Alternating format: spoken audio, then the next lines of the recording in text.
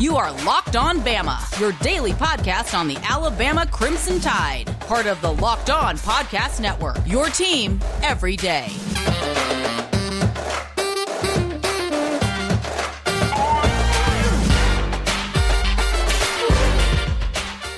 Hey, everybody, and welcome back into Locked On Bama. Luke Robinson, that's me. Jimmy Stein, well, that's usually him, but today we're going to actually do a crossover episode with my friend Zach Blackerby over at Locked On Auburn. Zach, how are you today, buddy? I'm good, Luke. I am good, man. I think this is kind of nice that we're putting this up on Thanksgiving. I know a lot of family, Auburn side and the Alabama side, so this is always kind of a fun holiday to talk about the Iron Bowl a few days away. We're going to show that it could be nice and civil and have a good chat here. I'm going to be honest with you. I think most Thanksgivings, a lot of folks would rather be with a Alabama or Auburn fan, whichever the opposite for them is, than be with some of their family members. So I think we can make this work. I think so.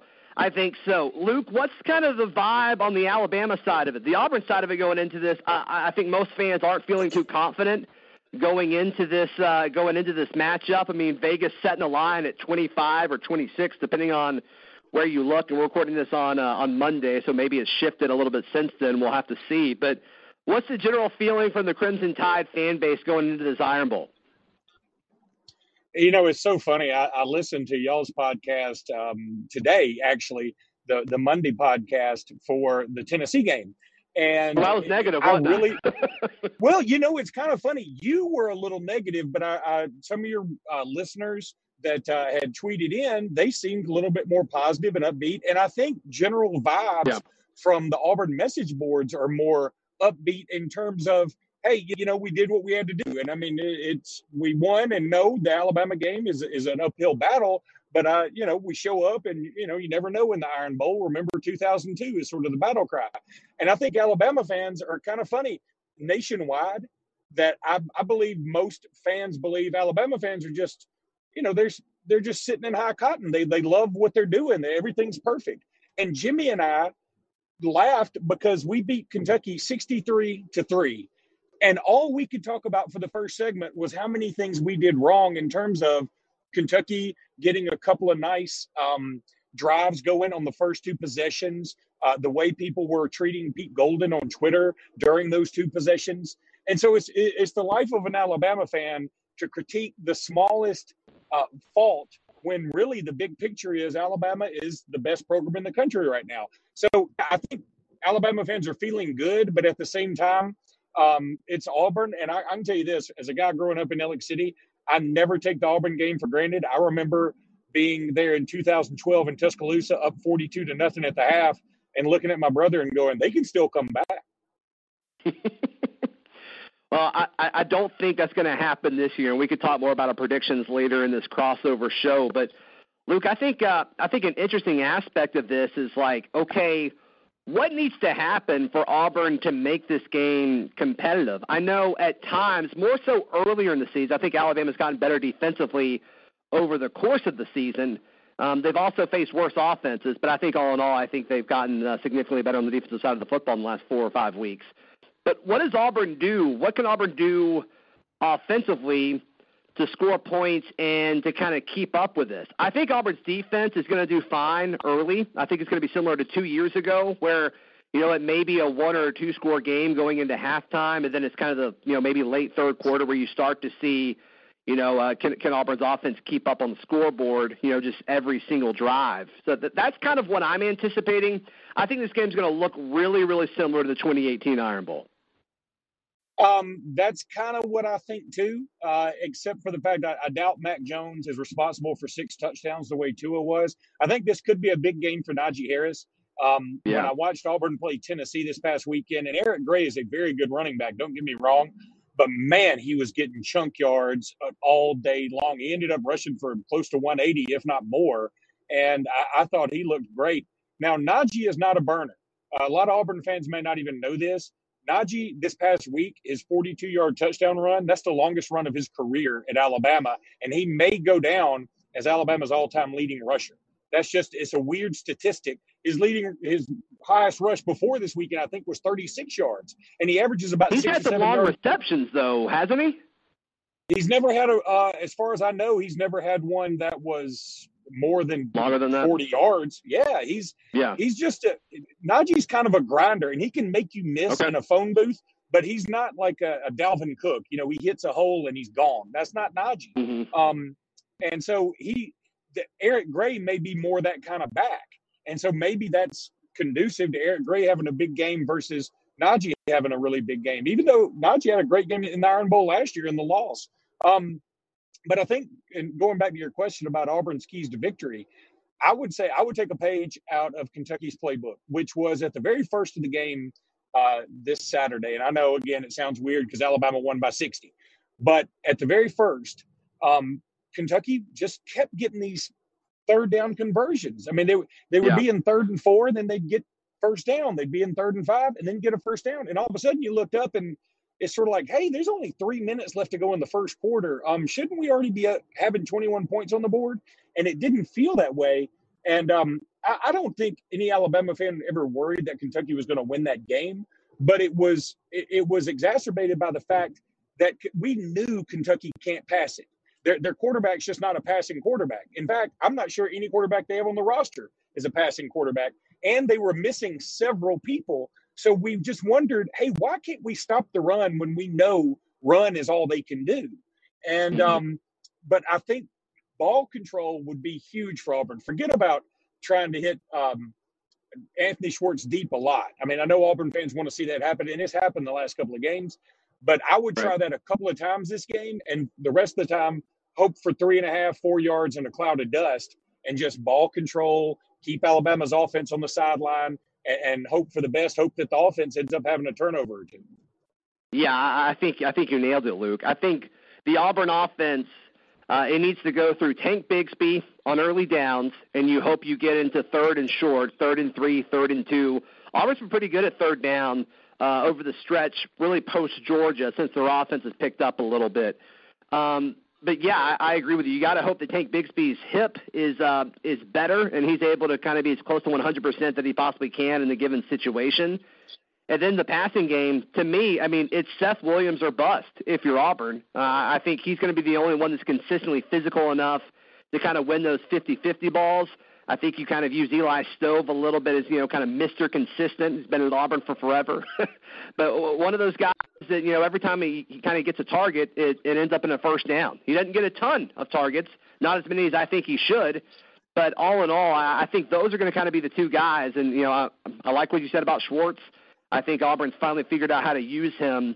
But I just don't think that's how you're going to beat Alabama in the Iron Bowl. I think it's got to go through Seth and Eli, your possession-type guys, and you just got to keep your defense off the field. You got to keep Mac Jones and this elite Alabama offense off the field for as much as possible. I think that's, to use your phrase, I think that's Auburn's key to victory on Saturday. I don't think there's any doubt. Everybody, you're listening to a crossover episode between Locked On Bama and Locked On Auburn. We will be back here in just a minute. All right, buddy. Zach, thanks again for being with us on this crossover episode. Okay, so what do you see when you watch Alabama play? I mean, do you feel like this is one of Alabama's best teams over the last few years? Because I'm going to be honest, I think that it's a very good team, and there is talent everywhere. But a lot of it is unseasoned, despite the fact that Mac Jones has been there for a while, and Najee Harris is doing his thing. The offensive line is certainly veteran, and Devontae Smith is great. But, defensively, I guess, is where it comes into play for me. So many young guys on the defense, and it seems to show a lot, even though Alabama's only given up 3 points in the last 2 games. Yeah, I mean, I see an Alabama defense, like I said, I think it's gotten better as the season goes on, and that's kind of what happens when you talk about young, talented, unproven guys. As far as this offense, to me, as, a guy that doesn't cover Alabama, but I watch the vast majority of their games until it gets really boring about halftime. But to me, it seems like the offense looks better with Mac Jones than it did with Tua. I mean, this guy is dealing. And Auburn saw Mac Jones, obviously, in the Iron Bowl last year. He had 2 big picks and ended up kind of turning the game, and Auburn was able to take advantage of it. But obviously, I think you're seeing a more improved passer, a more improved leader. I mean, going into the season, it's like, okay, this is Mac Jones' team. At least that's what it looks like to me. I think they all know that they're going to go as far as Mac Jones can take him. And, man, his arm has been incredible. And I know the Mac Jones doubters are going to say, well, of course, he's throwing to first-round talented guys all over the field. And while that's true, we've seen other guys in Alabama's offense be in a similar situation and not have the numbers that Mac has been able to have. I think he's been really, really solid. I'm excited to see, I think the strength of this Auburn defense is their secondary. I think Roger McCreary is really, really good. I think he has a chance to be an early day 2 corner whenever he decides to go into the NFL draft. So I'm looking forward to seeing how he guards Smith, how he guards some of these first-round talents. Can he bump and run with these elite pass catchers? I'm really looking forward to seeing it because he's been able to do it, against every other top SEC option so far this year. And obviously it's going to be his biggest test. And then Nehemiah Pritchett on the other side, he's gotten better as the season goes on. I like him a little bit more off the line of scrimmage. I don't really know how you think the best way to defend these Alabama receivers is, Luke, if you want to jam them and run with them and kind of stay on their hip pocket, or if you want to kind of give them a little bit of space, 8 to 10 yards off the line of scrimmage, because Auburn kind of does both. I really like McCreary more as kind of, being physical. And like I said, that is my favorite matchup. That will be my favorite matchup on Saturday. I think the big thing, though, is going to be Alabama. Their offensive line will be the best offensive line that Auburn's faced all year. The defensive line for Auburn's been kind of hit or miss, so I think that has a potential to be a pretty rough mismatch depending on how you look at that. But yeah, all in all, I think it's going to be up to the front seven for Auburn to really stop Najee Harris. A lot of Auburn fans feel confident about stopping Mac Jones in the passing attack, but can you stop that while loading the box to stop Najee? I think that's going to be really, really tough to do. That is going to be tough. And also apologize to any listeners that have heard some very loud cars passing by as we're going here. I'm taking my 3 kids back to Ohio for Thanksgiving, and I'm in Georgia right now heading to the airport, and it seems like it's muffler optional day here in the state of Georgia. But anyway, I will be in Ohio for Thanksgiving as well. Small world. Really? Where are you going to be? I will be in Columbus for part of it and Mansfield for part of it. Man, that is crazy. First of all, this is apropos of nothing, but since it's a Thanksgiving podcast, I'll go there. My 3 children live in Columbus. They live actually in Lewis Center, Ohio. I've been there a gazillion times. And then Mansfield, Ohio is actually pretty cool because they have a gigantic cast iron fountain. And the company, that my family's company, that's what we do a lot of, is restore cast iron fountains like that. So if you're in downtown Mansfield and you see a big fountain, be sure and tell them, hey, y'all need to get this thing fixed, and you need to get it fixed by Robinson Iron right there in Alexander City. Oh, that is awesome. I had no idea. Small world, man. That's crazy. Yeah, I know a lot of these small towns, and again, this isn't the Cast Iron Fountain podcast, but I know a lot of these small towns all over the Midwest and Eastern Seaboard and in the South, because back in the day, before the internet and before the television, when everybody just sat around and were glued to electronics, all towns had a fountain as sort of their centerpiece. That was the gathering place. That was the thing. And there were 2 major companies in New York, J.L. Mott and J.W. Fisk, that made all these fountains. And my grandfather acquired all those patterns so we can repair a lot of them. And it's just a long-standing thing. But anyway, I want to go back to the Iron Bowl. So it's kind of weird. Okay, that's fine. Okay. It's just some interesting stuff there. I mean, it's weird how these things sort of 3 degrees of separation. You know what I mean? Mm-hmm. It's a real thing, man. It's a real thing. But yeah, I mean, what do you think about my assessment, though, of kind of when Auburn's on defense, when Alabama has the football? Yeah. Okay. Look, I love Mac Jones, and I think he's playing really, really well. And he's the more traditional quarterback than Tua. There's no doubt about it. And Devontae Smith is quietly becoming the best receiver in Alabama history. He's got the most touchdowns in SEC history now for a career. He's going to obliterate that record, I assume, as he stays healthy for the rest of the year. And theoretically, he could come back another year. But I think one thing Alabama's missing, and it hasn't bothered him yet, the absence of Jalen Waddle is a thing. It's a real live thing. And I just hope it doesn't come back to bite Alabama in this Iron Bowl or maybe in the SEC championship game, because that guy changed everything. And Slade Bolden, God bless him, is a good player. but he's not Jalen Waddle, and it's unfair to even put them in the same sentence right now. So right. I think what Auburn fans know that firsthand. I mean, Jalen Waddle in the Iron Bowl last year was, unguardable. He was incredible in Jordan-Hare last year. Absolutely unstoppable. Yeah, he's a piece of work, man. He's going to be a great pro, I believe. But I love me some Seth Williams. I called him in the state basketball championships many moons ago. He's a fantastic athlete. I think the key for Seth Williams is to keep his head in the game, keep him involved, because he has a tendency to sort of fall asleep or get disinterested if he's not the number one target, it seems like. But I guess, look, what I want to talk about with you is Bo Nix. What do you think about Bo Nix? It's funny because I keep hearing all these rumblings that people want Malzahn out, and I get it. If you're not growing, if you're not getting better, then people feel like you're getting worse. You don't really stay the same. But Gus kind of does stay the same. He wins 8 or 9 games every year and loses 4 or 5 games every year. That's kind of what he does. Right. And I understand that Auburn fans want more, kind of like Georgia fans did with Mark Richt and Kirby Smart. But I'm looking at next year for Auburn, 2021, and I'm thinking, man, they'd have a lot of guys that are probably going to still return to school. Seth Williams probably gone, but how many of these other guys, given another free year of school, are going to turn that down to go be 5th, 6th round picks? I think some of them are going to come back. I think Auburn's going to be the most experienced team in the league next year, and they're going to go to Penn State team that's kind of washing out right now. They've got Alabama and Georgia coming home. I think if Auburn doesn't fire Gus Malzahn this year, I feel like that team is not even a dark horse candidate for a national championship, maybe a legit contender for a national championship.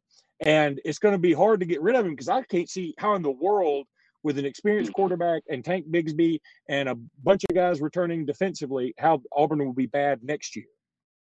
Yeah, I don't think there's any reality where they fire Gus this year. We can get into that in a second if you want. But as far as Bo Nix coming back, I think they've kind of set up this roster to peak next year.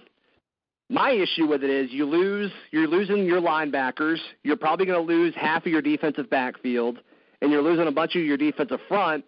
And then also, I think they're going to lose a ton of their wide receivers. I think Eli Stove is going to leave. I think Seth is going to leave.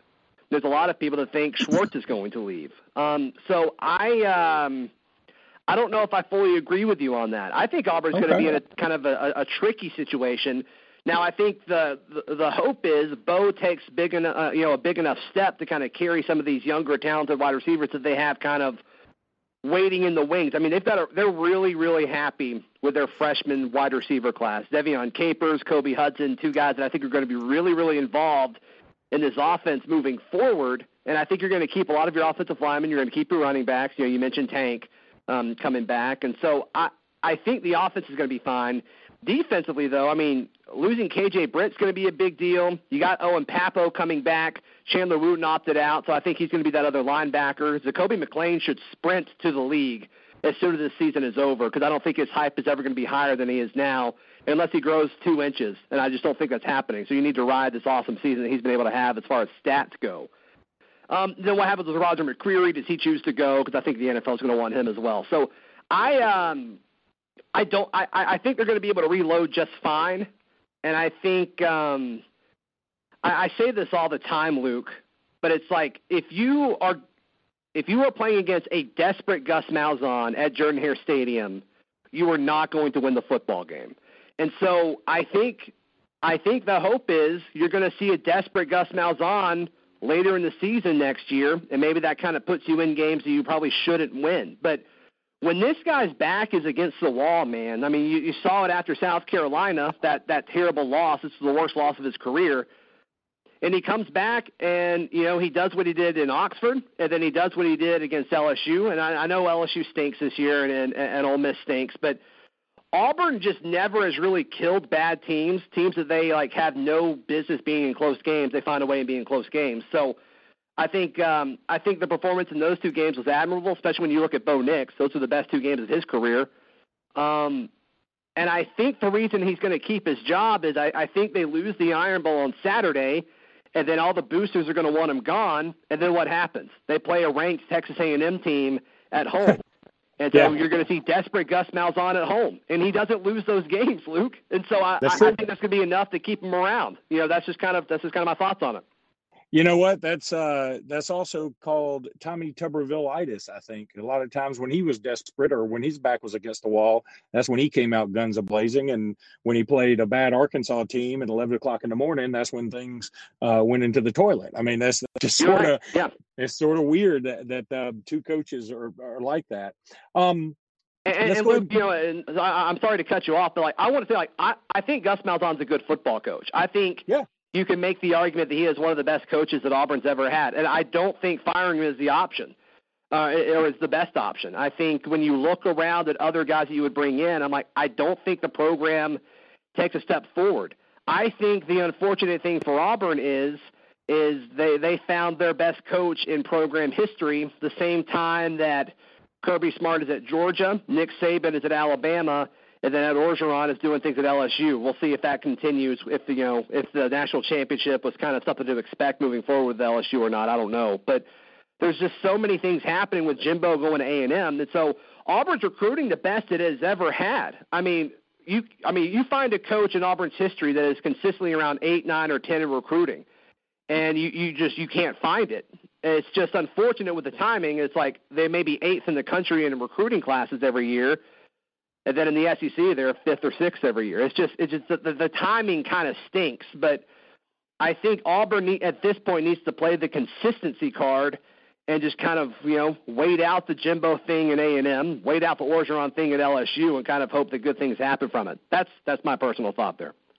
No, I think that's a good one. Let's go ahead and take another break here, Zach. You're listening to a crossover episode between Locked On Bama and Locked On Auburn. All right, Zach, it's time. Let's do our predictions here. All right. At the time of us recording, what the line in Vegas is it still 25? Have you checked it lately? It was 25 last I saw. Yeah, it started out about 23, which I thought was excruciatingly high. I mean, as an Alabama fan, I looked at that and winced. I thought the line would be around 15, and so I was off by 8 points, which is a guy who has done plenty of gambling in his lifetime. It makes me go, wait a minute, something's up. I don't know what it is, but either I'm really screwed up here or Vegas just doesn't understand this rivalry enough. Yeah. All right. It's shifted a little bit. It's 23.5 now. So, okay. I don't think that's enough, if I'm being honest with you. I think it's going to be close in the first half, and I think the dam's going to break, man. I think that's just kind of my take on it. So, gosh, I'm thinking like 42-17, something in that ballpark, which is around what Vegas is saying, I guess. Yeah. Yeah, I'll go 42-17 Alabama. It's interesting, too, because Auburn's the only team in the league that hasn't given up 30 points. Alabama's got an unbelievable record-breaking streak of games scoring 35 or more.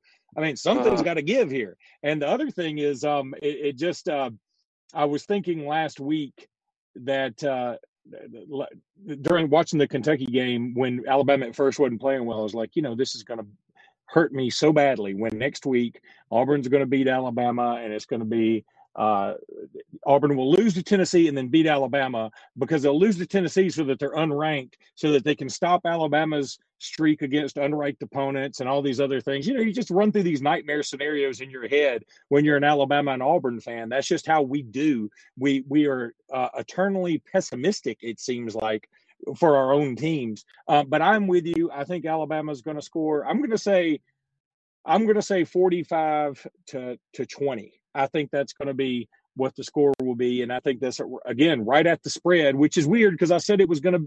That's a high spread, but I still think it's high. I still do. If that makes any sense. How do you think it unfolds, Luke? Do you think? Are you kind of my mindset where it's close for a bit and then they move away, or do you think Alabama jumps out quickly and then Auburn kind of makes it a little bit close? How do you kind of predict the game flow on Saturday? All right, I'm going to say I would break it down like this by quarters. I would say Alabama and Auburn are tied at 7 in the first, and then I would say Alabama's leading 17-10 at the half, and then I'm like you. That's in the third quarter. Things get really shaky for Auburn. Steve Sarkisian, who has been the best assistant in the country, if you ask me, he makes plenty of good adjustments. Whoever Auburn has to leave open is who we start targeting, whether it's, give Najee his yards, or whether it's Devontae getting open, or even John Mechie having another big game, or Jaleel Billingsley, who came out of nowhere against Kentucky and made some fantastic plays. Somebody like that's going to make a play. And I'm also going to go out on a limb and say Alabama scores either defensively or on special teams. And that's what's probably going to break Auburn's back. And I think it ends up being 45-20. Yeah. All right. So, I mean, we're kind of in the same vein here. We're on the same page, I think, man. For all the Auburn folks listening to you, man, what is the best way for them to catch up on all the Iron Bowl coverage from the Alabama perspective? Just check us out at Locked On Bama. You can find us on Twitter. My Twitter handle is at LSRobinson21. Jimmy Stein, who is my cohort, my co-host, he's a great Alabama guy, but he does a sports show down in Mobile too. You can check him out at QB_country. He does a lot of work with some fantastic prospects from all over the country that come down and get quarterback coaching from some people that he works for, and he's involved with that. So it's really, he's a great follow sports wise. Awesome, and how about you, buddy? Yeah, you can listen to us every day at Locked On Auburn, wherever you get your podcast, and I'm on Twitter at @ZBlackerby. Man, you have a very happy Thanksgiving. Have fun in Ohio, and hopefully we'll chat again soon, man. All right, best to you and yours, Zach, and hope that the game is just injury-free. Let's go that route. Awesome, man. Awesome. Well, you have a good one, boss. All right, you too, buddy.